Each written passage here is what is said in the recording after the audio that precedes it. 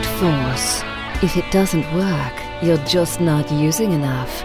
You're listening to SOFREP Radio. Special Operations Military News and straight talk with the guys in the community.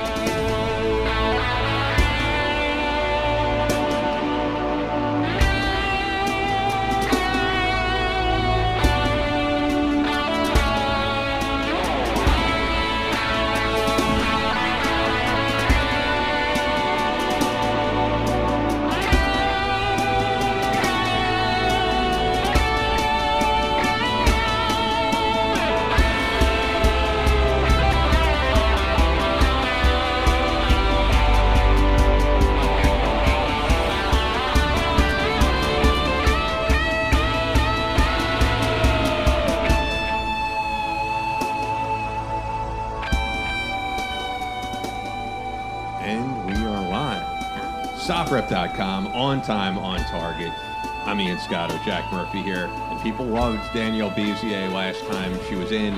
Former DIA, former counterintelligence officer, instructor with the DIA, and ever since you came on, people loved that episode, and now you're full-time writing at the site, so it's great to have you here. Thanks. Yeah, last time I was just a SOFREP fangirl. No, I was, but I was super happy to be able to, bring you on board with the rest of the crew. It's something I wanted to do for a while, and once the opportunity presented itself, we went for it. Yay. I feel good. It makes me feel good. So it's been really good to be part of the team. I was telling Ian earlier, I have now inherited an entire group of brothers, which is nice for me because that's been my entire career, one of only a few women in any environment. So I'm actually super comfortable with that. Thank God you're used to working like that, because I shudder to think that I threw you into the Shark Tank with those goddamn animals. No, I told you the other day that if there are lines to be crossed, I probably drug them across the line with me, so it's my fault if we go down paths we shouldn't, so it's okay. The bunch of Marines and a couple Army dudes. They're good dudes. And some Navy SEALs. I don't have any of those in my writing group, though. Yeah, we have... and Rangers, but... We have Frumentarius. Yeah, he That's was a SEAL. Luke was a Ranger, but Luke is a very, I sense, stable, sound-minded individual. Is that not normal for Rangers? Is that what you're saying? Yeah, it's a little abnormal. I'm writing this book right now because I'm trying to break the glass ceiling. Okay. Because there is this myth out there that Rangers and 18 Bravos cannot write or read. And I'm trying to smash through that glass ceiling. How's that going so far? Write a book. Hey, well, time will tell, won't it? Time will tell. It's been an interesting experience, though. If you were a Marine, you'd do a coloring book. Exactly, but you wouldn't even eat the finish crayons, it. though. Yeah, you'd be eating all the crayons, drinking the shampoo. These bastards. Yeah, I say that to Kurt all the time, and he's like, "Yo, man, pump your brakes. You're crossing lines now." I don't know. It's a sensitive issue. He's just not honest with himself, I think. Have we checked his crayon box count lately? No, it's good to be on board, though. So what are we going to talk about today? Oh, a ton of stuff to talk about. Yeah. Which I was actually just looking on the site today. Your latest piece on SOFREP.com, which people need to check out, is about the arrest of former CIA officer Jerry Chun Xing Li, who was working with the American CIA despite a very Asian name. And what the hell does that mean? Well, because the story is that he was working with the Chinese. His name is Jerry Lee. I don't know how that's... my point being he was working with the Chinese, but was technically working for the American CIA. So it's not... I don't know. It was just interesting that he has a very ethnic Well, he is name. Chinese. He's exactly naturalized U.S. citizen. Are you guys trying to make me look like a racist here? You're shocked, they hired an Asian guy. How did this happen? No, they only hire people that look like me to do Asian stuff. That's actually that's a big problem, for the U.S. government, of course, is hiring people who have, the right ethnicity. And, I can't blend in except, in Ireland. Otherwise, I'm screwed. And even in Ireland, the second I open my mouth, people are going to know something's wrong. Unless they do... I'm forgetting his name, the guy that we interviewed who was doing work in Africa way back and basically was out there in blackface. Oh, God. Oh, really? Stuff like that has happened, yeah. And Billy Waugh writes about it in his book. I'm trying to think of who we had on. I can't remember off the top of my head. He wrote 2 books, though, and he is South African, has the accent. We had him on by Okay. Skype. Oh, you're talking about Tim Bax, I bet. Yeah, Tim Bax was like, Okay. I was out there with blackface. That was basically. Al Jolson. He was intelligence. he was in the You know Salute that. Scouts in Rhodesia, and not exactly politically correct, but effective. Did it work? And they would use that to get closer to the enemy to close the distance. I'm not sure how legal that is under the Geneva Convention for American troops to do that. And of course, once you get close up, you'd be like, oh, Wait a minute. this is a white man. Looks strange. He Be a little bit like actually- Tropic Thunder. He Exactly, actually that's what I went thought. into he went into a terrorist camp at night. He writes about it in his book. But the indigenous, actual Black African was the interface with the terrorists, and he said, "Oh yeah, that guy over there, he's mute. He can't talk." It's one way to do it. So you mentioned it's difficult for us to get ethnically correct looking people for sourcing and for intelligence, but there's two ways you can go with that. So there's someone like me that you can teach to speak the language, to understand the language, but never give away that they speak the language. And so you can plant someone like Right. me in a space. People tend to think language is encryption a lot of times. Yes, yeah. No matter how much we say we're listening, we would see the Chinese just flip dialects when they were doing things. Well, I'll just flip into Cantonese, and then it does make it more difficult. It's like two different languages, but so you have that. You can go that way. Or you can get someone ethnically Chinese, but the problem there, not that every Chinese American is a spy, not that, but they do prey on that. They absolutely look for the diaspora and try and find ways to reel them back in. There's also the issue. I remember this was years ago. Let's just say that the CIA had identified someone in America from a country that we were interested in, a young guy. They were training him up in like tradecraft and all that good stuff, and they were going to insert him back into his country. But he'd been gone for like 10 years at this point. So, Yeah. I mean, the question is like this guy is cruising around his old hood or some other hood in Iraq, and people start asking him questions. He's not going to be able to relate to them because he's been removed from the culture for 10 years. Yeah, There's and that big gap. Where were you? What were you doing? And he's been Americanized. Right. So even his reactions to things are probably not natural in that environment anymore. So we don't know a lot yet. This has been going on for some time. So he is a naturalized U.S. citizen, born in Hong Kong, started working for the CIA in 1994. How he's recruited, don't know yet. As an officer, not an agent. Yes, and okay, so let's do that for nomenclature for people out Yeah. there for a while. Especially in Hollywood, you will see people talk about he's a CIA agent. No. CIA, if you are an agent, that means you are a foreigner who's probably a source that we've recruited. CIA people, our people are case officers. So it would be a CIA officer. You can be an FBI agent. Right. Different. But it's funny, but it does get thrown around, oh, he was an agent. But an So, agent means an agent of a foreign power. Like some of the people that we work with, who have written for the site, like Sam Faddis, he was a CIA officer. From Interius, who was he was a SEAL officer and then made that jump to the agency. He was an actual case officer. James Powell was an operations officer. Dwyer. Drew Dwyer was not an officer. Contractor, he was a right. Contractor. But also, Drew would not be considered an agent. He Right. would be a blue badger. So that's the other thing is there's blue badgers and green badgers. Yep. So, yeah, it's important to point that out. But so he was hired at some point as a case officer for the CIA. Right. Whether or not he applied for the job or we found him through some recruiting, that remains to be seen, because there's a lot of conspiracy theories now about whether he came in with intentions to turn. Right. Was he a double from the very beginning? Yeah, which is quite possible. It's totally possible.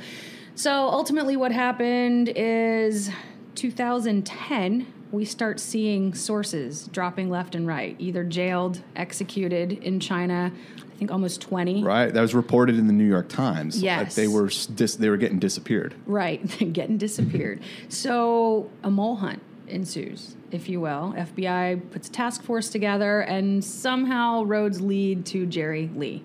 At this point, he has left government service, though. 2007, I think it was. He was out of government service. So they lure him back a couple of times. That's not clear in the affidavit how they Right. lured him back. But we do know in 2012 they lured him back with a job offer. He actually made the trip to the United States, went through Hawaii, came to D.C., was on the Virginia side of the Beltway, and in both places they were able to go into his hotel rooms, and they found handwritten notes, notebooks. And when you say go into the hotel rooms, these would be counterintelligence people, yes. In a surreptitious manner, going in there and searching when he's not around. Yeah. Yeah, right. So checking his room. Why they didn't arrest him at the time, I don't know. And if I do know, I can't say, but I don't know for today's purposes. So he wasn't arrested at that time, and it's now taken 6 years since that point, almost 6 years. To build the case against him. To build some kind of a case. But the interesting part is the only thing they've thrown at him is unlawful retention of classified information. Basically what Clinton did. And there's probably a lot more that's not been released yet. Yes. And I don't know what your experience is, but I mean, from what I've been told, when these types of cases go in front of the judge, the judge expects DOJ to have had their shit together, like frontwards and back. Like the initial hearing is almost like a formality. Yeah. Yeah. Well, yes, because if you look back through espionage cases, almost no one has ever been tried on true espionage charges. We always get them on lying to a federal agent or something like that. It's really difficult to make an espionage charge stick. Who were the ones that really went down for espionage and treason? Was Ames? Aldrich Ames on the CIA side and Robert Hansen on... Because we were able to get them because we caught them red-handed selling information to the Russians, right? Yeah, Ames was a piece of work. Ames is responsible for the death of several of our officers and also our sources. I believe it's Ames that's responsible for the CIA station chief that was killed in Greece. I might be wrong about that, but I'm pretty sure he was assassinated. What year was that? It was in the 90s. No, you're talking about the British MI6 station chief. I thought it was in Greece. It was our guy. But this was like during the ramp up to the Kosovo campaign in 99? Yeah, so Ames gave away... So these guys live in cover identities, but he gave away true name of many of ours. So not just the agents, the sources of... Like, for him, it was a lot of Russian sources that were working for us, but also the U.S. case officers that were working. He gave those away. So that was Ames on the CIA side, and he was a drunk and had gambling debts, and so... Not only did he have ego as his motivation, but he had monetary issues. I think he was paid a couple $1 million by the time everything was said and done by the Russians. And I mean, what do you make of the evidence that we do know that has been released about Lee? I mean, I can tell you, personally, I've never worked for the CIA. I'll tell you, as a journalist and where I have to keep sources confidential, I would never have a fucking notebook full of names like that. Right. But we've seen the Chinese do that a couple of times. Oh my God, now the name escapes me. We had one that we arrested out in California that worked on aerospace technology. It'll come to me before this day's over. But also written notes. We found that a few times that they like to take written notes. I'm starting to wonder if it's sloppy tradecraft. It's really sloppy tradecraft, especially given the opportunities we have for high-quality tradecraft now. But maybe he's just old school. And, my mom always told me never write anything down. Didn't want anybody to know. But maybe that's what they trust because we've seen so much encryption broken. Maybe he just trusted pen and pencil. Pen and pencil on his person. And my assumption would be he never thought anyone was on to him, or he wouldn't have brought that back with him stateside. Right. But that tells you, why did he have it on his person stateside as to hand off to somebody? So if you think about it, he'd been out of government service since 2007. I assume he probably moved back to Hong Kong sometime not long after that. So it's almost 5 years. And he's still bringing that back with him. So was he meeting someone here? Was he going to hand that off to someone here? Don't know. So that's one of the questions that comes to mind. There have long been rumors within the CIA that there was, high-level moles. But you never know what to make of that. I mean, spies are naturally a little paranoid, right? So, I mean, those rumors always kind of exist. But then when you have all those assets, those agents disappearing in China, it makes you wonder, what the hell is going on here? Yeah, and they were really well-placed sources, from my understanding. And so when you lose 20 people, that's... It tells you your network is compromised. To use some baseball analogies, they're in some rebuilding years, or just the sports. The CIA is definitely... Between that and Snowden, if you look at what we lost on the China target... Everything, we're in, just about. Yeah, we're in some serious rebuilding years. And so not bringing politics into it at all, but you look at the environment, how people are feeling about our intelligence community as it is. So now the paranoia has to be ramped up to a really high level. So I feel bad for the people in my old positions who are working that target, because that's a lot of time and energy, not to mention real people's lives. And the other side of it, too, is for our adversaries, I mean, for China, for sure, for the Russians, I mean, it's advantageous for them to have our intelligence community, well, first off, be unpopular with the American public. Yes. Second, for them to be wrapped up internally in internal counterintelligence investigations. That means you're focused within. You're not out there doing your job. No. Focused as much. It's just a question of dividing your focus. And that takes a tremendous amount of manpower. And look what we're talking about, 6 years. It took them 6 years to bring a charge. So from the case officer manpower on the CI side and on the positive side and on the legal side, I mean, that's a lot of time and effort and attention taken away. And there must have been some dudes up at and women also up at the 7th floor in Langley, like beating beads of sweat off their forehead as all of this is going on. Like, holy shit. Yeah. They're saying this is the worst one since Ames and Hansen, and we didn't talk about Hansen in any detail. The biggest issue with Hansen, why he's such a problem, and there's a few movies out there about him. Yeah. He was a counterintelligence guy. Right. So that's the epitome of who watches the watcher. Well, was it Kim Philby who set up American counterintelligence with Angleton? Yes. James Jesus Angleton. And Philby was a defector, wasn't he?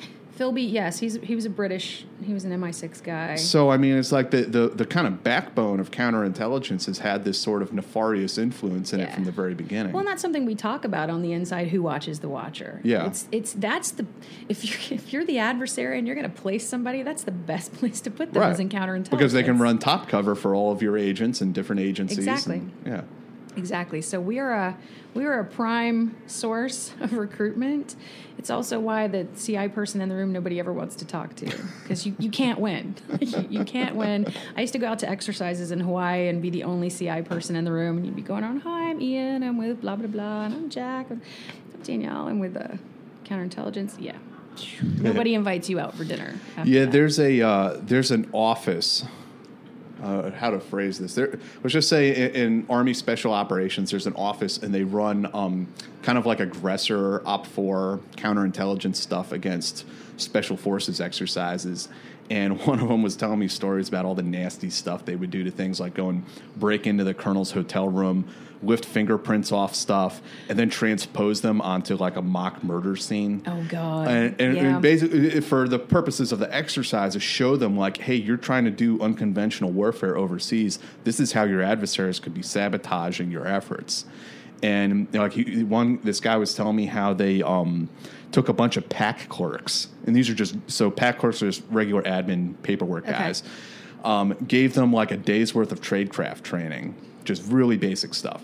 Sent them down to one of these big unconventional warfare exercises. What was the one down in Texas that Alex Jones is all about? Jade Helm. Jade Helm. Yeah. Sent these guys down to Jade Helm to just go and feel things out, and they'd go into like McDonald's and stuff like that when the SF guys were down there, and just listen to what they were talking, and they built out the entire table of organization for this unconventional warfare task force just by doing that. That happens a lot. So I did that for some of the exercises in PACOM. That was sort of the directive: is on your way out in the airport, in the airport bar, in the hotel bar, just see what you can pick up. And that's the reason they hate the CI person who's doing their job, because on day one I'm reporting, hey, I know X, Y, and Z about your mission. What? How do you? Because I was sitting behind you in line while you're having a beer. Why are you talking about this stuff? I remember not only was it like, as you were saying, the Alex Jones people went crazy over Jade Helm. The crazy thing about that was that even the governor of Texas, Greg Abbott, was like entertaining these conspiracy theories. Yeah. I'm going to get to the bottom of this, guys. Yeah, and if you look back on SOFREP.com, we reported on all that when it was going on and shot down all those conspiracies. And now you could look back and there was nothing nefarious with Jade Helm. It was the coup did not happen. Well, you talked about FEMA camps. That you were. Did you say you were a part of Robin Sage, which was similar? Robin Sage is different. That's the cumulative exercise at the end of the Q course. Got it. Okay. And that takes place in rural North Carolina, and what's a fictional country called Pineland. But that's kind of what they were doing with Jade Helm, right? Sort of the same sort of idea. It's a large scale unconventional warfare exercise, and probably I'm sure the one in Robin Sage is run for Q course students, and I'm sure what they're doing for these guys, the actual ODAs, it's probably getting a little bit more advanced. It's probably targeting specific countries, specific mission sets. Yeah. So you're drilling down into the nitty gritty, I suspect, with some of those training exercises.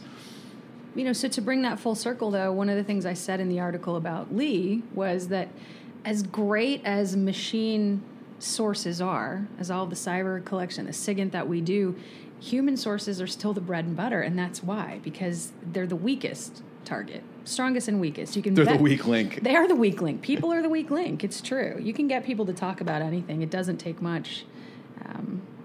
So corporate, that's the same in corporate America. If you really want information, just find out where, you know, the admin or the accountants or those people sit, and just sit and listen, and you will learn everything you need to know. Yeah. I mean, if you go just cruising around Fayetteville outside Fort Bragg and just listen to what people are saying in coffee shops and stuff, oh my God, like talking about stuff. And a lot of it is just privates making stuff up, thankfully. Yeah.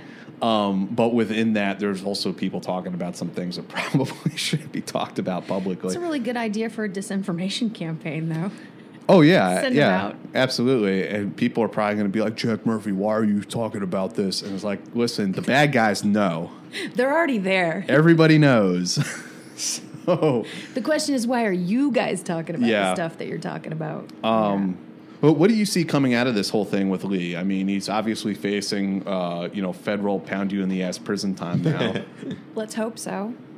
What do I see? What do you mean? What do I see coming out? I mean, what do you think it's going to mean for the intelligence community? I think whatever it means is already underway, because it's a long time coming. I said they're in the rebuilding phase, so hopefully they have been. Vetting internally has always been a problem. I mean, I'll be the first one to tell you that. Look, we know I'm always taking it down this political road again, but there's a lot of issues about vetting people based on ethnicity, but that was a problem that we ran into because you want to give everybody the benefit of the doubt. Right. This is our Chinese-American source, and he can't possibly be turned, but you have to think about the connections that they have. I'll give you an example. We had a case, I think I can talk, I'm trying to find ways to talk about this one. A guy that self-reported that he had been approached. Okay, great. That's what we want. Self-reporting. 6 months later, we were putting him to bed on espionage charges. Wow. What happened in the interim, we find out, is they found a way to get to him through his family back in China. Holy shit. Right? And so, I mean, he was a good American, you know. He and they did what he was him. supposed to do, and they corrupted him because they found the weak link and they used it against him. So even people with the best intentions. So I guess what I'm getting, I don't know how much will change. We keep going through this cycle, though, of getting burnt. We talked about before how that the racism meme is something that the Chinese know they can use against us because we're culturally sensitive about it. They tell their people to use it. And they would never, I mean, the Chinese intelligence services would never hire a bunch of American expats or naturalized Americans. Never. Like, that would never, ever happen. And they don't have to deal with the same... I mean, I hate to say political correctness because, I mean, racism is obviously a horrible thing wherever it is, but they don't have to deal with that kind of bleed off, that cultural mentality that we have in America.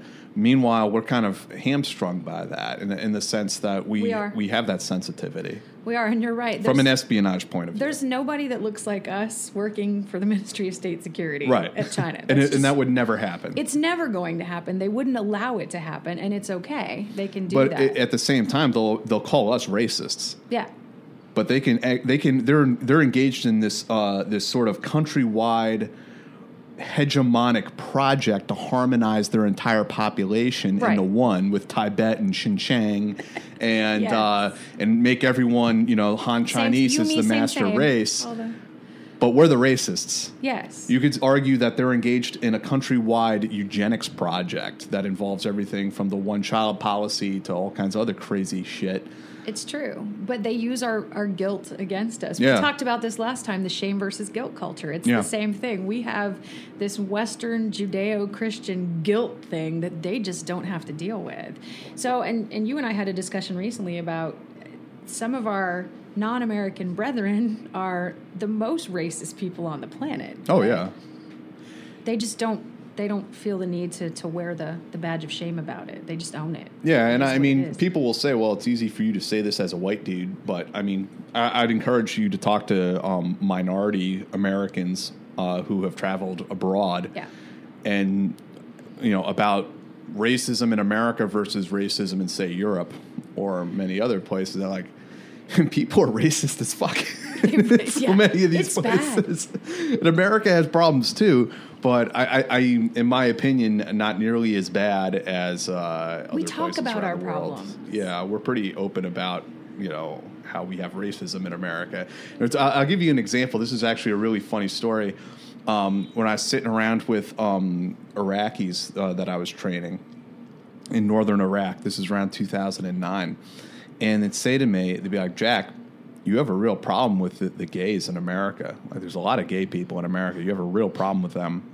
He's like, well, we don't have them here. Because we kill them. That's how that works. It's just incredible. There's like, well, we don't have them. It's just a total tone deafness that, that doesn't exist. Wow. And yet, all the guys I know who have been stationed over in the Middle East, which I'm sure you can, reciprocate the same comments, is that there's a lot of like behind the scenes gay sex that happens. It's huge. Yeah. And yet, it's forbidden. And they don't identify as homosexual. That's one thing that's interesting about it. Even though Man Love Thursday and all of that. Man and boy love and goat love too. In Afghanistan, absolutely.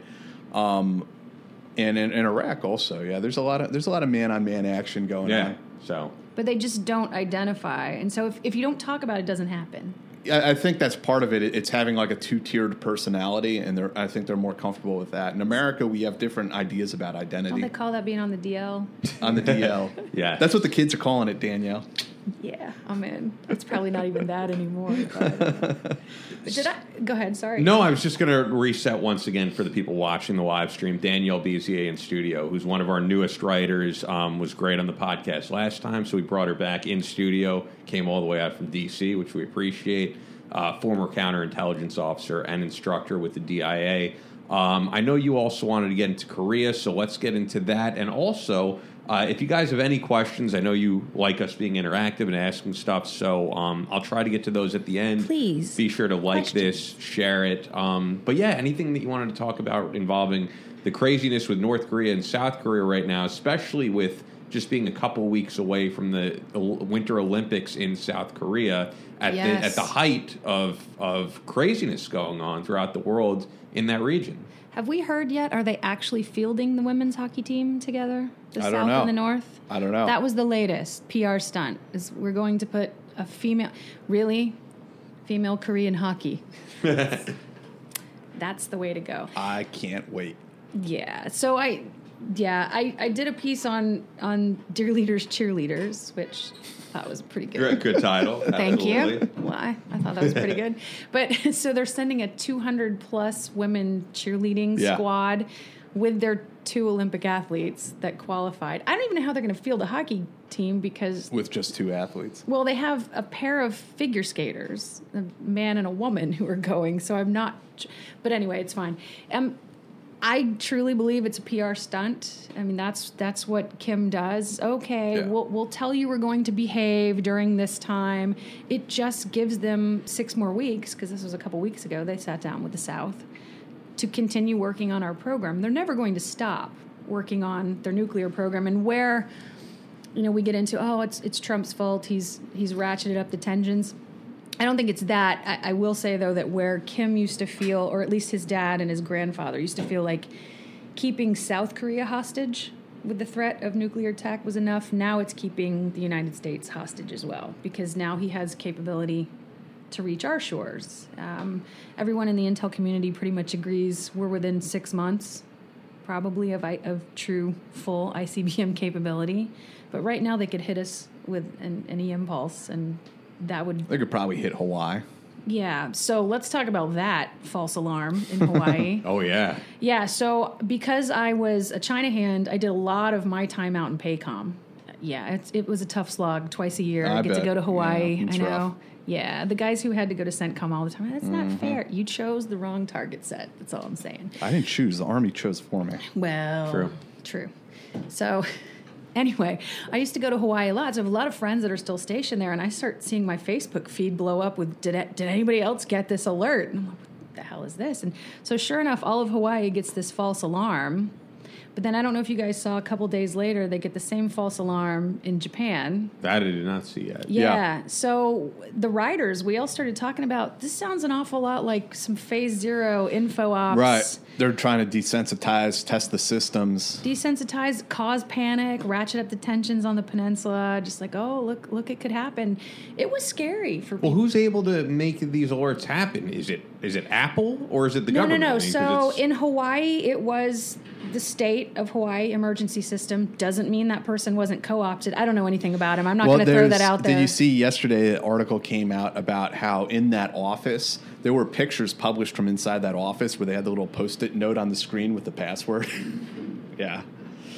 So Great OPSEC. I'm right going to there. guess that their information security was not that strong.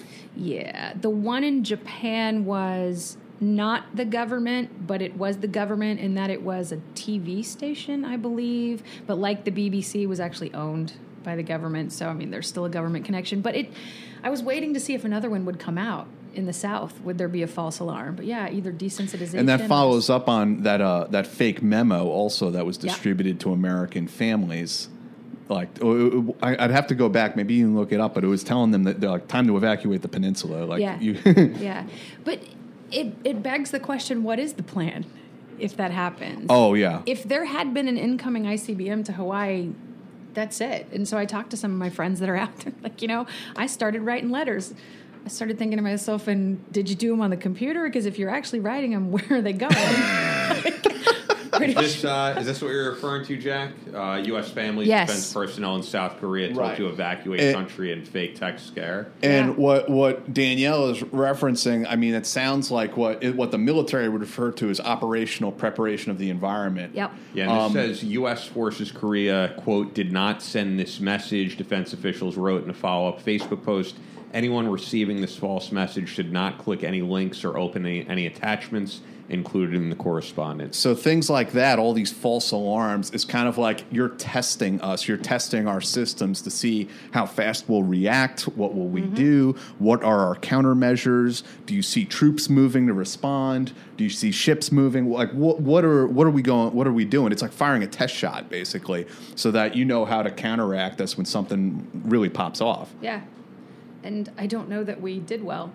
No, it doesn't seem so. No, especially, I need to find this picture with the Post-it note. Yeah. I think it was on like Business Insider yesterday. But that also goes to the question, who makes the official alarm? And so that's how everybody in Hawaii started to realize, at least people that had some savvy to this, that 38 minutes later, they finally got a stand down, but it wasn't from the same text alert system. It was actually the news. So for Hawaii, they get a text on the phone from the official system. The official system never even sent out a retraction. So it was Yeah, it was up for what, like 48 minutes or something? 38 minutes 38, before people okay. started finding out. And by then, there's video of people running in the streets with their kids, because why wouldn't you believe that that's true? Every person, you see everyone beep, beep, look at the same time on their phone, so something's up. So trying to find underground shelter, it was really bad. But I wonder, like, what the worst consequences are that we haven't seen. Like, did anyone get a heart attack just hearing this news? You know what I mean? Just Maybe. things like that. maybe. I mean, that's possible. But yeah, you're right. So I think they're prepping the environment. Somebody is. And it doesn't have to be necessarily North Korea. No, it could be the Russians. That sounds like something trolling they would do. It sounds like something the Chinese would do to prep for Taiwan, actually. Well, that's true, but I feel like Putin was bored. Like, let's see what we can make happen. He's getting bored with today. Snowden. Needs something else. Yeah, he's bored with old Ed. I miss Ed. Everyone does. Ed misses Ed. He's lonely Ed up there in fucking Siberia. Did you see? Didn't he release some app to help with your security recently? Yes. What Jesus was that? Christ. I didn't click on it. I was afraid. Between that and Chelsea Manning running for Senate, I've almost had enough. Well, I'm reaching the tipping point. I think we're past the tipping point. Yeah, Chelsea Manning. That's been one for the news. Hell yeah, we got this. Who apparently lives around or has a place around here. Yeah, But running in my state where Yeah. I currently live. Thank you very much. And that's the same district that Sam Faddis was running in. Yes, I begged Sam, please get back in I the sent him an race. email. I was like, Sam, we need you, bud. Would it be time to possible take a hit for the team? Happen though? I mean, the DC area is so incredibly liberal. Like the voters problem- are what, like 80, 90 something percent Democrats. Well, she's right? She's got to beat Ben Cardin first. Yeah, she's It's- going to run into the same problem that Faddis did. Was that he's been in that position for like 40 years. Or Oh something. yeah, then it's like a Chuck Schumer situation. We're Well, she'd have never to beat- having a different senator. She'd have to beat Cardin for the Democratic slot anyway, which Right. is unlikely. Of course. But He's like the senior senator for the party. But can you imagine if they pulled out the old white male privilege on him and like, why won't you let Chelsea have your spot? Like, I you need to move. would not be surprised if they did that. It's time for a Might woman be to a way break to- that glass ceiling. Right? Even if that woman has balls. It has to be interesting living She there. doesn't though, right? anymore, does she? I don't know. I don't know. I have not made inquiries. I was just saying it has to be interesting living there, though, because even though, as liberal as people say New York is, there's definitely pockets that are not Oh, liberal. The D.C. area. The Beltway is probably some of the most liberal you'll find in the country. But it's literally, I believe, because I've looked at numbers before and it's been a while, I think it's like between 80 and 90% registered Democrats. Yeah, Northern Virginia and Maryland is definitely a blue state. Virginia's a swing state. Purple leaning way more blue recently, although it didn't go for Trump, did it? Northern Virginia didn't. Don't ask me. I do not know. Can't remember. Sure. I saw the I'd have to county. look. I saw the there are plenty of people who are not liberal in Virginia, but they mostly live in the southern part.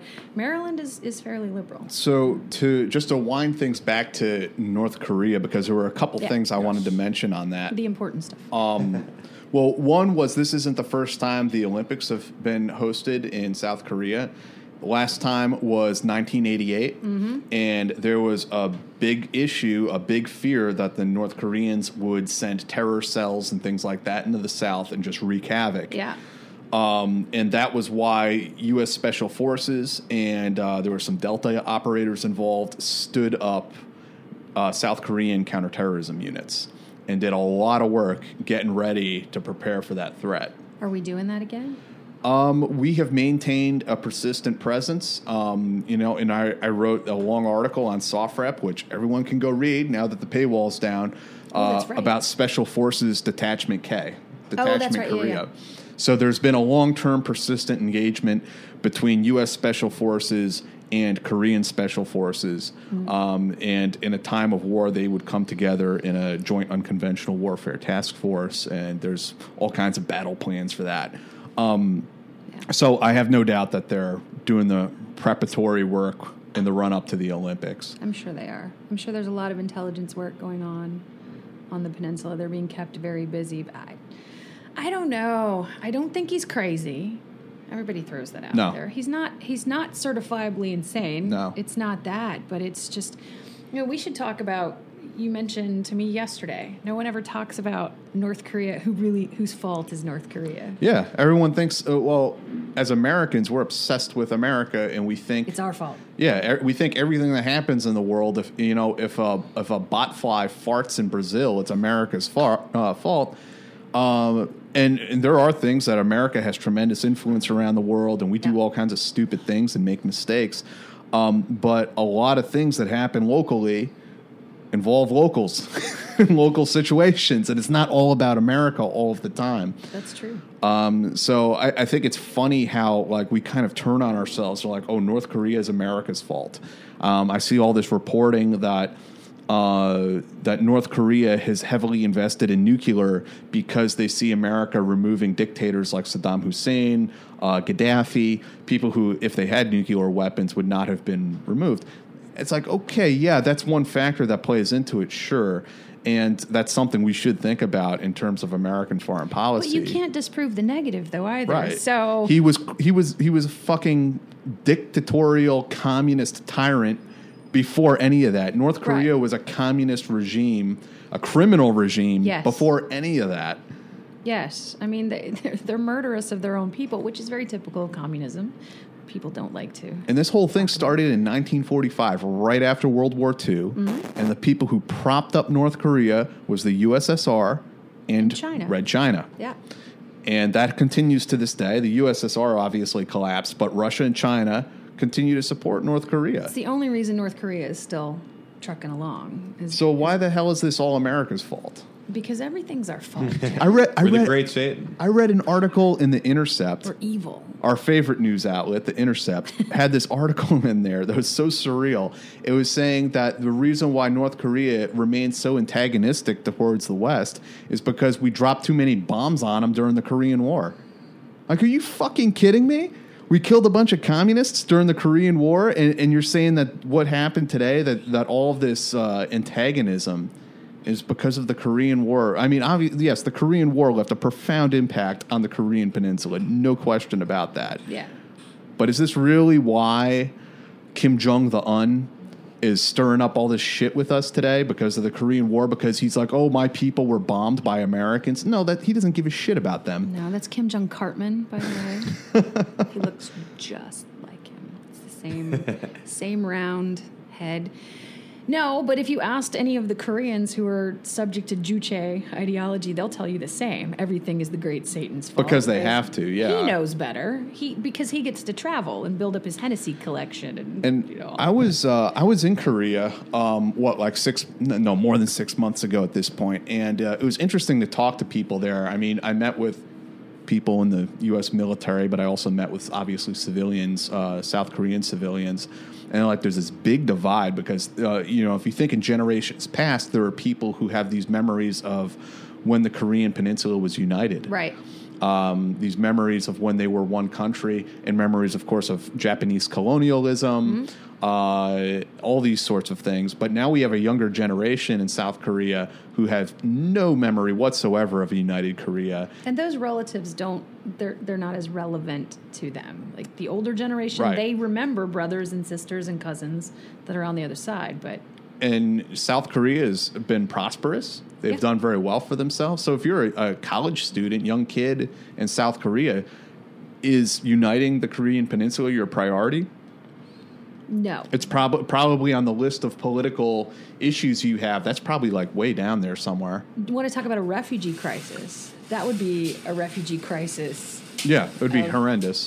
Right, because not only the starvation, but just the lack of understanding of basic modern culture. Well, I was going to say Western, but modern culture. Imagine the amount of trauma that those people have suffered under since 1945, even before, because they suffered greatly under Japanese colonialism as well.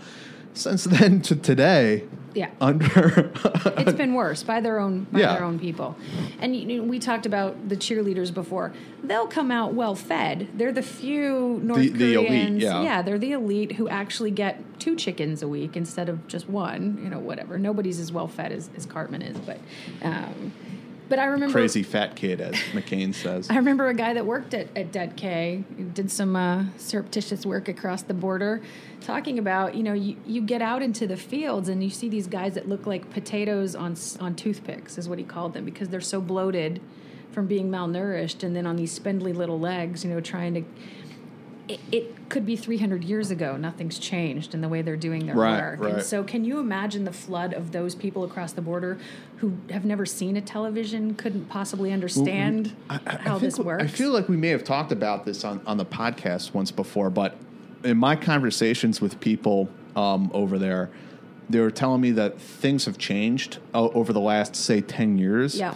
in that what's happening is that the the North Korean people, just regular farmers and things like that, what they're doing is they're engaged in black market trade across the Chinese border, including selling marijuana, and sometimes what they're getting as payment includes smuggled DVDs. So they're getting information. So what they're doing is when at the end of the night they're bunkering down inside their house. And they're playing. They're actually big fans of South Korean soap operas, and so that's what they think the real world is like. Well, through that they're learning how life kind of is in South Korea, and that there's this myth that the myth in North Korea is that the South has it really bad. They're the ones who have really suffered. They think the entire world has it worse off than they do. So they're watching these DVDs and these soap operas, and they're coming to learn. They can relate to it a little bit because they're like, these are the Korean people. Yeah.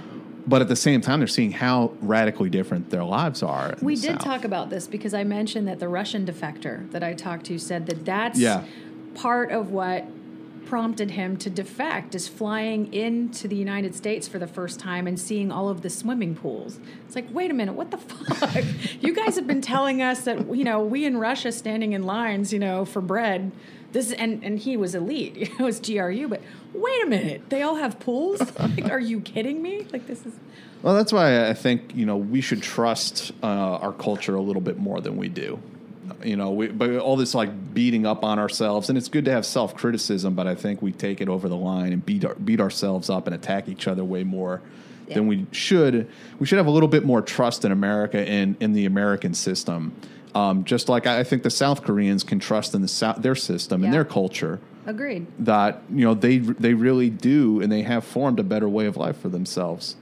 They have this better alternative than the communist system that exists in the North. But we're addicted to being outraged here in America.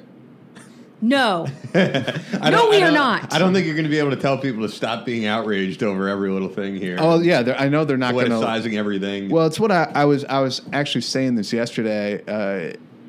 No one's going to listen to what I'm saying. But my triple blonde espresso was not smooth enough this morning. That's all I want.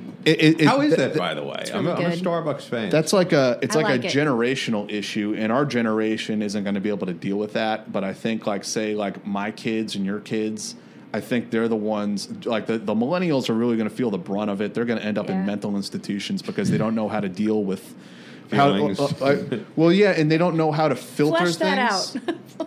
That's true. It's that, you and I, we remember a rotary telephone, a typewriter, all this shit that existed before the internet. Yeah. Millennials don't remember any of that. No idea. They grew up in the digital age, so they don't remember life before Facebook. Yeah, they don't know how to turn that shit off. And everything is readily accessible, and they expect it to be. And I think millennials are really going to feel the brunt of that because of that media saturation, that information saturation.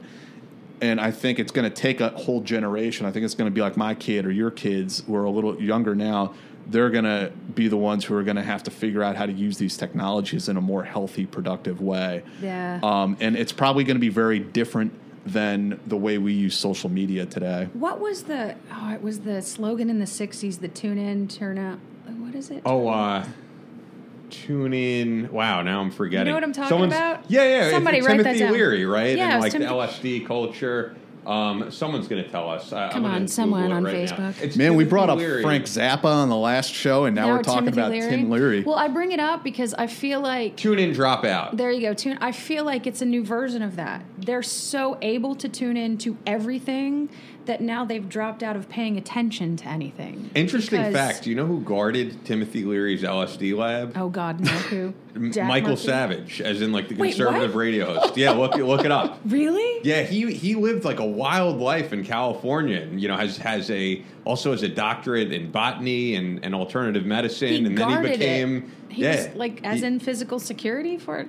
Yeah, he did some type of security work there at the LSD lab. You could look it up because I've looked this up before. That might explain and then he so much. became this very right wing radio host, but unlike most of them, has just a really bizarre background. The new counterculture is to turn it all off. Yeah. Right? It's to go native. Off the grid completely. Right.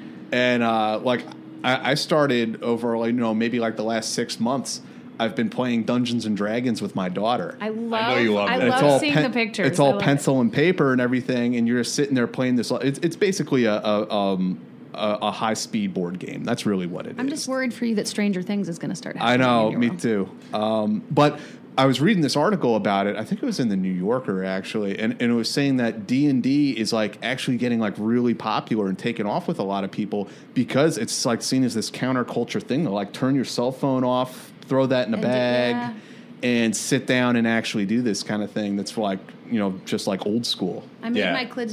my kids play Trivial Pursuit and Yahtzee over the break, but hey, I enjoy it's every game now and night. again. I'll play Scrabble with my parents because they live one town over. Like, yeah, I agree. It's nice to turn all this crap off sometimes, as we're on Facebook Live and Twitch and YouTube.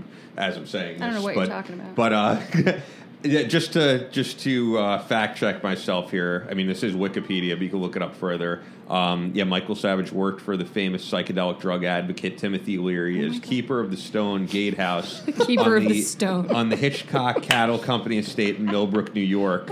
To which Leary had been That's given great. access. Leary hired him to the post because Savage did not use LSD himself. Right, so that's interesting. Very out there fact, but just throwing it out there.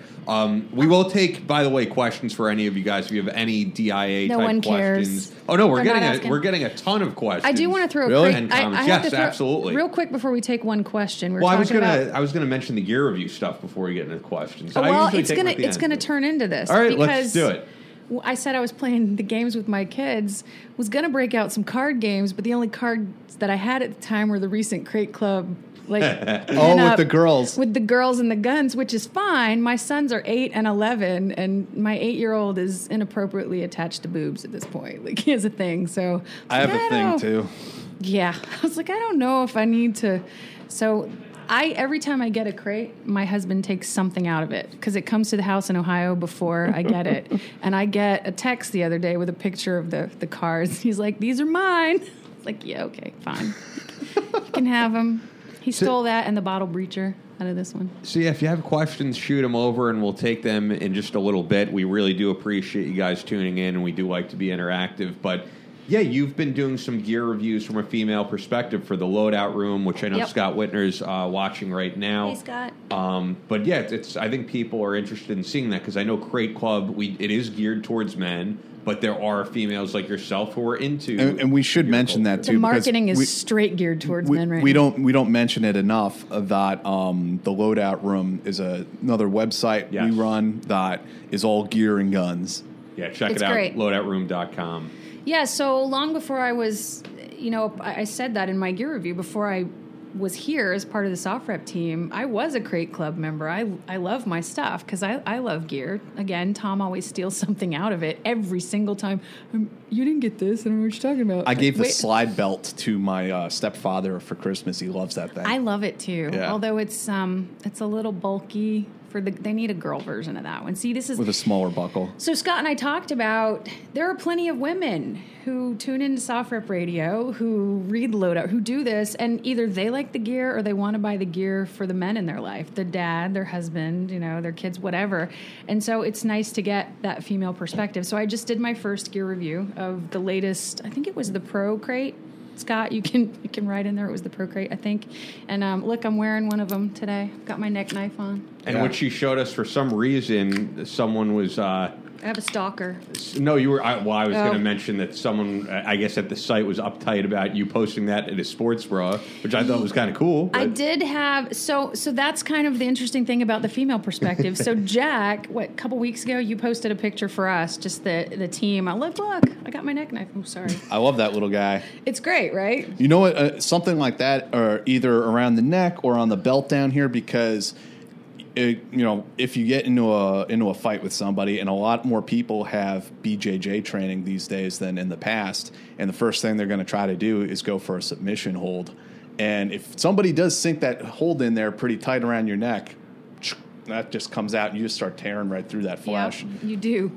You have to be willing. That was one of the questions I got on my review is, I don't know how comfortable I would feel using a knife. It's a different mentality than using a gun. You still feel separated if you have... It's what, if you read that book on killing, he calls killing at the sexual range, when you're right on top of the person. So wait a minute. So I'm pulling like out my it. other at the sexual range toy I got from.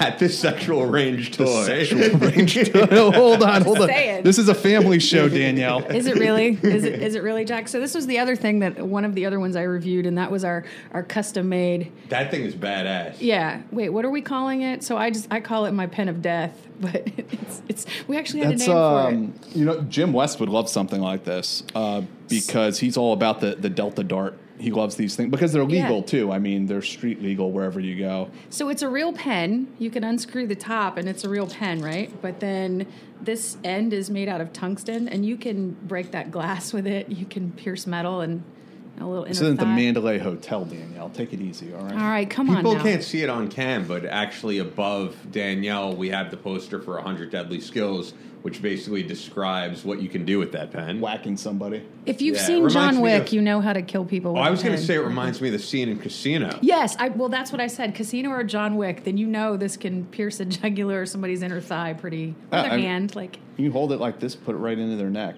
see, Jack's practicing. Just don't do it to me. But yeah, so I'm trying to do some gear reviews from a female perspective. Like going back to, let's talk about boobs again. But I mean, that's something you guys don't have to think about. It's great to have I'm this always neck thinking knife, about but boobs, Dan. I actually feel like I could use a little support. God, well, you can't put the knife in between the girls because then you can't pull it out under your shirt. And so there were some issues. I had to talk about that, ways to layer the clothes so you could still be deadly. Makes sense. It does. On a day like today where you're wearing like a hoodie though and all Doesn't that, it's matter. not that. Yeah, I was going to say the same thing with the survival belts. Like in an outfit like that, I don't, when you said it's bulky, it's not really, because I've worn it. It's, with an outfit like that, I think you could rock it. Yeah. If you were out like at a bar dressed up, absolutely not. But, Then I'd be wearing my tactical 511s Yeah. and my survival belt. And Shot show is coming, Danielle. no, It's not for coming. me, Jack. It's not coming for me. So, Business tactical is the dress code out so there. what are you wearing? I'm curious. We'll do a little fashion on Soft Rap. Who are you wearing? Cargo wearing? pants, Gerber knife clipped on in the pocket. I haven't decided if I'm going to wear Merrell's or Solomon boots. Hey, now. Got my Merrell's on right now. Probably a Nice. collared shirt from Columbia. Did you borrow that from a Marine? Ball cap, American flag ball cap, name tape on the back, Nice. And you're joking though, because you wear the same thing you wear every day, right? Like, which is I dress like a bum. But 90% Well, of the people at SHOT will be in that outfit. well, some of our audience would say you dress like a hipster. Apparently, I don't know where the hipster thing comes from though. I guess it's because you had the glasses on. Maybe You need Chuck Taylors to be you a know hipster. you know where these glasses came from. I have no Army? idea. Mother Army. I was going to say, are those BCG? They're not BCGs. but- These were the alternatives to the BCGs when the Army finally decided, okay, we're going to issue Wait. the troops with some non-BCGs. So how old is that prescription? 8 years. So can you actually see? Yeah. Okay. No, it's about I've been wearing glasses or contacts since I was like 12 years old. Okay. So my eyes are kind of like where they're at. You know, they're not going to change that All right. much. At least I hope not. As a writer, I'd be really fucked. I remember one year at SHOT Show, I was the only person wearing Jordans, and I was like, "This is definitely not how people dress in New York." But it is what it is. I'm going to wear the same shit that I'm wearing today. I'm wearing a Muir hoodie. But then you also have to ask yourself the question: does it become a thing where it is like the informal dress code for the show, where like people feel obligated to dress like that to fit the part? Yeah. Or do they really dress like that year round? Terry Yeah. Shepard, I remember like being always the rebel, was wearing some regular. He's wearing like a sweater. Yeah. Because I think it's cool to also not give a fuck personally. But anyway, so getting into the questions that people have, there's a ton of them on YouTube, on Twitch, on Facebook. So I'll get to what I can here and shoot them out, and we'll get to what we can. George Macaria on YouTube asks, "How good is North Korean intelligence?" Oh, George, they are as good as the Chinese allow them to be. And not to skirt the question, they have an intelligence arm. They do have some decent skills. Actually, in cyber, they're pretty good, believe it or not. But they've gained that skill from help the Chinese and the Russians. Mentored them. Yeah, I mean, they're nowhere near as good as any of the other major countries, but they are so supported by those two major players and the Iranians, for that matter, that they're formidable enough. Back in the old days, they really did send like terror cells south. Yeah. Like I'm talking like 1960s. But they just, stayed like, on Peninsula. Yes, on Peninsula, like wipe out villages and shit. Yeah. So thank God we're not seeing stuff like that anymore. Or do you have any familiarity with these really odd cases where the North Koreans were kidnapping Japanese girls? Yes, I do. What the fuck? That's all I can say about that. It really was just bringing some hot new chicks across. For Dear Leader? Yeah. I mean, a lot of it was that. Really? It wasn't. There were some ransom cases. It was ways to make money. There were some. So it wasn't about like training their spies about Japanese culture. It was really just some about of that. But there was a side project for that, which was for Dear Leader. But yes, they do. I mean, and you see them try to pose as Japanese quite a bit. Aren't a lot of the Yakuza ethnically Korean? I'm not sure about that. That would be a question for one of our friends. Yeah, I think we've talked about it before. Yeah, the Odyssean would know for sure. But you were saying how you're the only female on staff here, but I love it. A regular, and I believe who wrote an article for us, Cheyenne Martin. Cheyenne? She She Hi, wrote Cheyenne. an article for us? I think she wrote something. I could be wrong. She might have submitted something. I could be off on this. But anyway, she's watching, as she often does. Do you have any tips on learning a difficult language, especially Chinese? Is it better to dabble in one dialect or to be familiar with several, if possible, like Really good Shanghai, question. Beijing, etc.? Really good question, Cheyenne. So Chinese dialects they might as well be different languages altogether. So speaking a Shanghai dialect versus Cantonese versus Mandarin, the written language is the same, but the spoken is completely different. So in that sense, to answer your specific question, it'd be better to just focus on one. Get the written down and then go to the next one, because you'd be learning two completely different languages at the same time. The intonation's totally different. Mandarin, for example, only has 4 tones. Cantonese has 9. Fukunese has 13. So a Cantonese, that's why I was talking about earlier, they use it as encryption. Because if we may have translators, FBI may have a Mandarin translator on the phone, but if they don't speak Cantonese and these guys flip to Cantonese on surveillance, then you're going to have to wait to play the tapes back later, so in real time. So you'd have to have several dialects. So we have seen the Chinese do that, like switch to several. I had a friend in the Philippines telling me about the difference between like the Chinese mentality and just the sort of like layers of culture that we don't even see. And he was telling me, like, one of my Chinese friends, he's a Chinese businessman, was telling him how he's like, you guys, you need like analyst notebook to do like all these link chart analysis and stuff like that. He's like, we do that genetically. Yeah, they like, do. We just see that. It's the Guanxi angle, that whole, because they network it's part of for their generations. DNA. Yeah, it's just part of the DNA. But one other thing to Cheyenne's question, as far as a difficult, Chinese is actually one of the easier languages to learn grammatically than some of the Romance languages, because you don't have to conjugate anything. Oh, I see. Now, if you have a musical ear, it's much easier because it's a tonal language. So you do have a lot to remember, but you don't conjugate anything. There's no male, female. Like you don't need a word for cup. Like, oh, is my cup a male or female? The car. So that makes it much easier. It's very specific. But really find a native and just do immersion training. That's the best way with those kinds of languages. You just, because there's no rhyme or reason. There's too many exceptions to rules. And to get the... Okay, I'm going to stop for a minute. Something that pisses me off all the time. The current president of China's name is Xi Jinping. It's not Xi, it's not Xi, it's not... You will hear commentators in America hear someone say she all the time, and then they'll turn right around and go, Xi Jinping. Like, no, it's not. So spend time with somebody who is a native speaker so that you just learn to pick up the way things are said. Yeah, that XI, right? Yeah. It's a she. It's she. I mean, it could be she. I mean, there's the tones, but it's she, like we would say SHE. And yeah, it's but see, go back to what we were talking about. You wouldn't see that in Cantonese because that XI, that's a very specific. Oh, really? Yeah, it's a very specific transliteration of the way that. I didn't know that. Yeah. It's one of the ways we could find out who was on the intel side, the way things were written, certain transliteration you'd only see in Taiwan, some transliteration you'd only see from the PRC. So I false see. flag operations were easier to find for a while, but then they learned. Because they're goofing it up. Yeah, they learned. So my memory did serve me correct. Cheyenne wrote an op-ed when Elliot Abrams came to Georgetown, and Frumentarius uploaded it. So Cheyenne did write. I knew that she wrote a piece. This is a good question for you, Jack. Were there any Tier 1 operations that happened in the DPRK, and how do Green Berets get into Det K? Well, the answer to the first question is no. No one's going across the DMZ.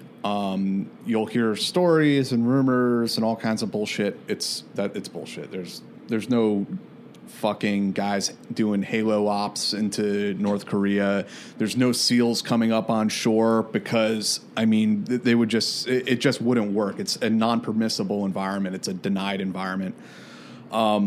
Special Forces Detachment K, it's just a question of they're Green Berets. They are assigned to 1st Special Forces Group. And Det K is, there are other ODAs, both from 1st Group and some of the National Guard groups who are going into South Korea for exercises and to help out and things like that. But Det K is the resident team that stays there. To get in there and do a tour there, do 2 years or whatever, and some guys fall in love with that job and they come back and they do a second and a third and they just want to stay there. It's just something you'll have to request. I think they're looking for mostly senior E7s, senior NCOs, to be able to work in a sort of independent environment. Yeah. And their job is to go in liaison with South Korean special forces. And how good that relationship is really dependent up to that individual. And the guys have told me there's like some dudes, they're not very good. If they're not good at your job, you're going to be playing cards with the privates in the motor pool. If you're good at your job, you're going to be in the office right next to the general. So it's really all about maintaining those relationships. And the reason why Detachment K exists today, because the Army has wanted to get rid of it a couple times, is because South Korean Special Forces said, no, we want our Green Berets here with us. They love you guys. Yeah, so that partnership and that relationship is so critical. And the guys who have come through Det K year after year after year, they've really built something special there. And I think it sets a great example for what Special Forces can accomplish with persistent, long-term engagements. And, I think that's a sort of program that I'd encourage any, young Special Forces guy to take an interest in. Mm-hmm. And I think it's an example that we should stand up in other countries. Like, for example, in the Philippines, that's a place where we should have a resident team. I just wanted to ask you, so you're saying that my screenplay for the Halo Ops with Det K should probably stand down? I mean, if war pops off, things are going to start moving, right?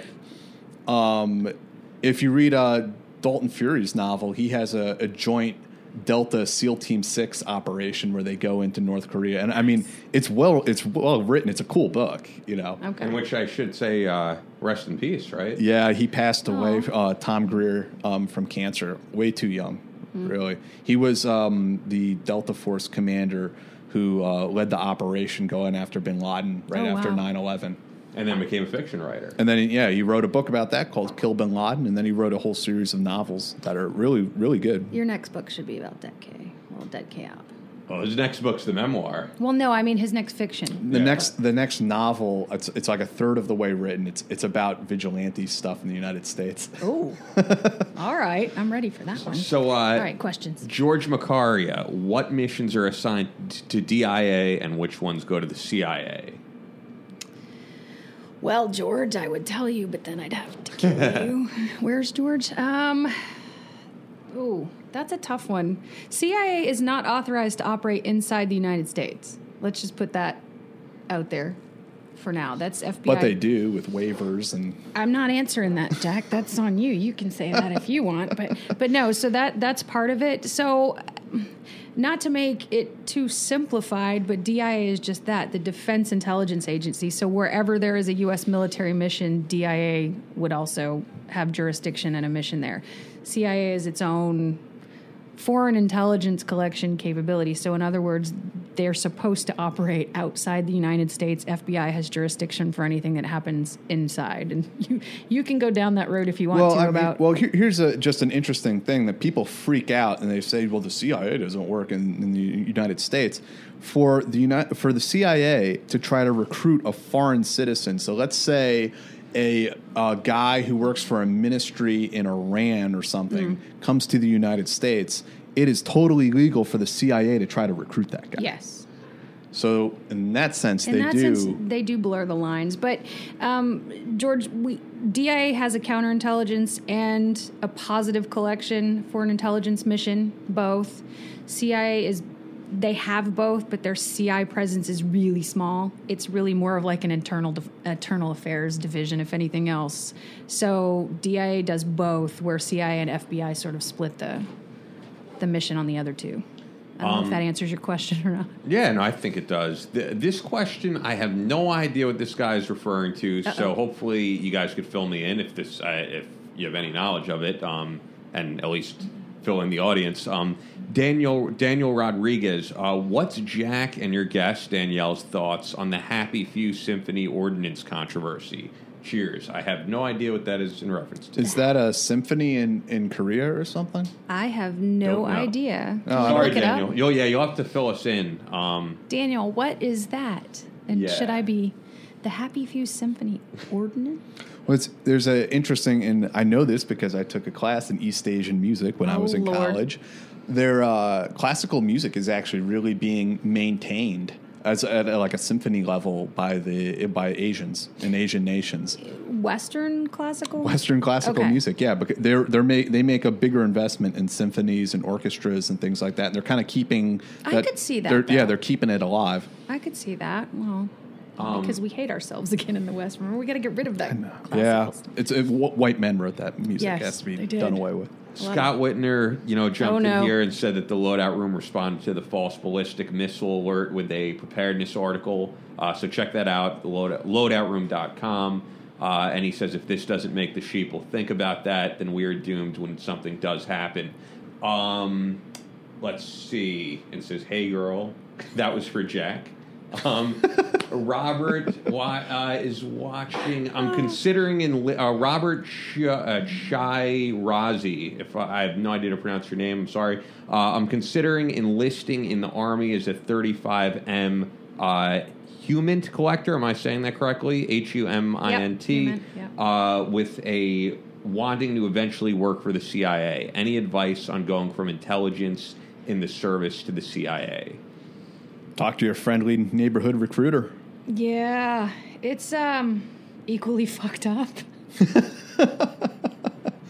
That would be the best. But I mean, as far as like, there's no no mysticism about applying for the CIA. I mean, you go talk to a recruiter, and you go through that process. Yeah, they always have different needs at different times. It's and I'm not even trying to be vague. They really just do. And the only mysticism is that you don't know if you're on the outside what that is. So you may be super qualified, and they just don't have the right need at the moment for you. So don't get upset. But I will tell you this: sometimes they prefer no background, though. Sometimes they like people green so they can teach them the way they want them. I gotcha. But again, that goes to whatever their needs are at the time. Language skills are always a plus.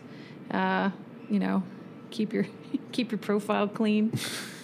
I'll get one more in here because I'm going to wrap up in a little bit because we actually have to do the Power of Thought, which is hosted by Brandon Webb, so we'll be live streaming immediately after this. Like, we don't have to. Yeah, he came through. If you guys noticed me waving to someone like a while back, that was Brandon. So he's probably downstairs getting ready, and we're going to go live with that in half an hour. If you guys happen to still be around and want to check that out. Going to be talking about overcoming fear and that type of thing. So, and if you're listening to the podcast, check that out on the other channel. Look up The Power of Thought on Apple Podcasts or anywhere you get your podcasts. Good question for Jack, and we'll make this the last one from Awareness with Chris. Can Jack speak to the CIF SF companies? The CIF companies. That's what he has. The Commanders in Extremist Force. They're companies within each Special Forces group that are tasked with a counterterrorism mission.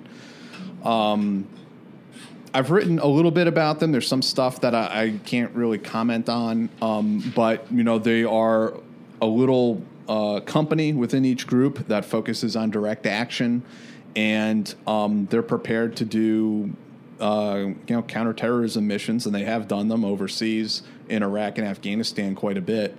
Not sure what else to go into really there. Yeah, no, that's it. If you want a little bit of additional information, there's an article. Again, the paywall's down, so you can go read it. It's Everything. called. And people were asking, is the paywall down for good? Yes, it is, as far as we know. The article, I believe it's called Direct Action Training on Fort Bragg or something of that nature. And it's a whole article about the history of Sephardic, which is the course on Fort Bragg that teaches SF guys those direct action skills, the counterterrorism mission. And that'll give you a little bit. You'll read that and you'll come to understand, I think, a little bit about what that mission is about. Okay. Well, the paywall being down is a good transition for this. People are asking, how can we support you guys if the paywall is down? Luckily, there's other revenue streams and things that we're doing, and I'll let you know about them. As a reminder, for all of those who are listening and watching on Facebook Live, on YouTube, on Twitch, for a limited time, you can receive a 50% discounted membership to SOFREP TV, our channel that offers the most exclusive shows, documentaries, and interviews covering the most exciting military content today. SOFREP TV's premier show, Training Cell, follows former Special Operations Forces as they participate in the most advanced training in the country. Everything from shooting schools, defensive driving, jungle and winter warfare, climbing, and much more. Again, you can watch all of this content by subscribing to SOFREP TV. It's at sofreptv.us. We still have our limited time offer up, which is 50% off your membership. It's only $4.99 a month. And also, if you haven't gotten a chance to subscribe to the SOFREP Crate Club, which we were just talking about and showing some of the gear, you're definitely going to want to do that ASAP. It's a subscription to get a box of badass tactical and survival gear delivered to your door every month. Here's the kicker. All of the gear is handpicked and tested by former special ops guys, so you know you're going to get quality gear that's going to work when you need it to. Crates we've sent in the past have included gear like custom knives, and you're showing that one, multi-tools, fire starters, EDC med kits, and other kick-ass stuff. You don't just get great gear with your subscription. You're also supporting a veteran-owned and run company. To subscribe and start getting your gear, visit crateclub.us. We also have gift options available. That's crateclub.us. And if you've been a Team Room member for the past year, if you've been a premium Crate Club member, we're going to be in Las Vegas. I mean, the RSVP is done with, but for those of you who are going to be there, January 22nd, 6 p.m., it's right around the corner. I'll be there. You will be there. I'll be there. Unfortunately, you will not be there. Yeah, just keep rubbing salt in the wound. We're excited. We'll drag Danielle there next year, and you're probably going to be so burned out after that. But once is good.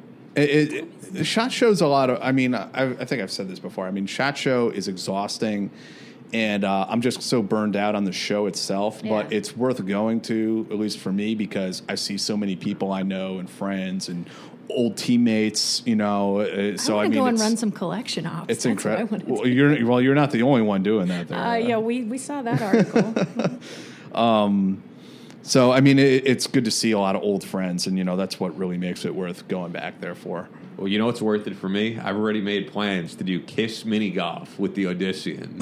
So that's pretty damn cool. Really? Yeah. we KISS is in As KISS in Army? Gene Simmons, Paul Stanley, yeah. Well, I can touch my nose to my tongue. Just the Odyssean and I are shameless, 80s hair metal enthusiasts. So we were like, there's a KISS mini golf? my sister Let's was a do member this. of the KISS Army, so I grew up listening to that. Can you really be a member of the KISS Army, though?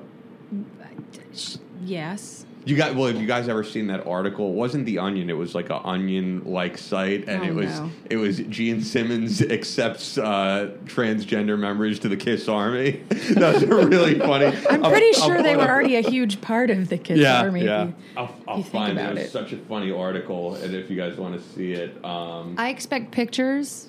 Just black out the Odyssean's face, or get him to wear some KISS makeup, and then we won't know. Is this this might have been a different one because this one? No, this is it. Yeah, Gene God. Simmons signs ban on transgender soldiers serving in the KISS Army, and then it's got a picture with him, like it's a real, signature. Oh my God. And I love the quotes He in was here. on Wilkow not long ago. Yeah, dude, I would love to have him on the Power of Thought. Actually, he says our army must be focused on rocking and rolling all night and partying every day. Simmons said, "We can no longer be burdened by the tremendous costs of transgender members of the KISS Army. Our makeup budget is through the roof as it is." Oh my God. It's so funny. That's fantastic. Yeah, so that's on thehardtimes.net. I'm not really familiar, but I just thought that was a hilarious headline. All right, anything else before we get out of here? I think I'm hosting Q&A this Sunday. That's for Soft team Rep. members only. So Yeah, for team members. So if you have gear that you want to have reviewed from a girl's perspective, let me know. So Good it's point. crazy to think we will not be doing a live show on Tuesday because we'll be at SHOT. So I'm purposely coming back from SHOT on Tuesday so that I can get an episode up. So I'm going to have like a recap SHOT show. That's why I'm only going for 3 days, because if there's no episode up, Brandon Webb will be like, what the fuck is going on here?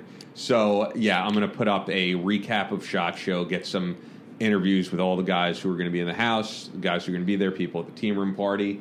And then Thursday, I'm excited for Cody Wilson, who's, real innovator in the 3D printing industry. Yeah, that's going to be interesting. Talking That's about cool. 3D printing guns. Isn't he like a self-described anarcho-capitalist? Or I don't Oh, I want want to. I don't want to hear put that words one. in the gentleman's mouth, but I suspect there's something like that going on. We'll I talk think to him I about think he it. describes himself as that, so... I think I've decided I'm going to go out to SHOT on my own and run surveillance on these guys and see if they know. Well, it's like that video that James made of me last year where I was drunk off my ass. That video is pretty funny. Walking, bebopping. You were having a good time. I had a great time. Have another good time. You guys both have fun. I want pictures from Kiss Golf. Oh yeah, all right. Well, it's like glow in the dark KISS mini golf. I was looking it up on Yelp. Oh my God. I'm very excited for my mandate with the Odyssean. So yeah, we appreciate you guys checking Do some us out, beard as always. docking. Yeah. It's The beards. at Soft Rep Radio on Twitter and Instagram. And if you're not doing anything in the next 15 minutes, The body hair just sticks together like Velcro. Oh my God. If you're not doing anything in the next 15 or so minutes and you're watching the live stream, check out the Power of Thought, which will be on Brandon's page and on the Soft Rep TV YouTube, on Twitch, on all that stuff. Make sure you guys come over to the Facebook author page and Oh yeah, I chat gotta me plug. up. I didn't plug all that. So Chat me up. I will throw out there. You could follow Danielle on Facebook. It's at CDBZA Author. I'll spell that out. CDBIZIER Author. Crazy French name. And I see you also have a new Twitter. So at Daisy Bees, because I saw you plugged it on Soft Rep, so Yeah. on your author page. So I didn't Twitter, know you have Twitter. You just started I have it, the right? Twitter. No, The I Twitter. just haven't really used it. Well, start using it. I'm 'cause gonna gonna start plug using it. It's at Daisy BEZ. So at Daisy Bees. Plug. I'm saying plug. Follow Danielle. I'm and they plugging. can find that on the Facebook page, but and then and on I Soft Rep on do your the author page. Instagram, all that good We'll stuff. throw that out there too. Yeah, but the cool ones are the where my feet are, which I need to do my Which is at Traveling Toes. right? traveling toes. I've just been too many places with nobody to take pictures of me, and I didn't want to do the selfies, so I just started doing the feet, and it works. So, Cool. I'm All going right. to start harassing you on the Twitter now. all right, troll, I hate Twitter so much. I can't even begin to tell you. troll. All right. All right. We'll Thanks, see you guys. Later. You've been listening to Soft Rep Radio. New episodes up every Wednesday and Friday. For all of the great content from our veteran journalists, join us and become a Team Room member today at softrep.com. Follow the show on Instagram and Twitter at Soft Rep Radio. And be sure to also check out the Power of Thought podcast, hosted by Hurricane Group CEO and Navy SEAL sniper instructor, Brandon Webb.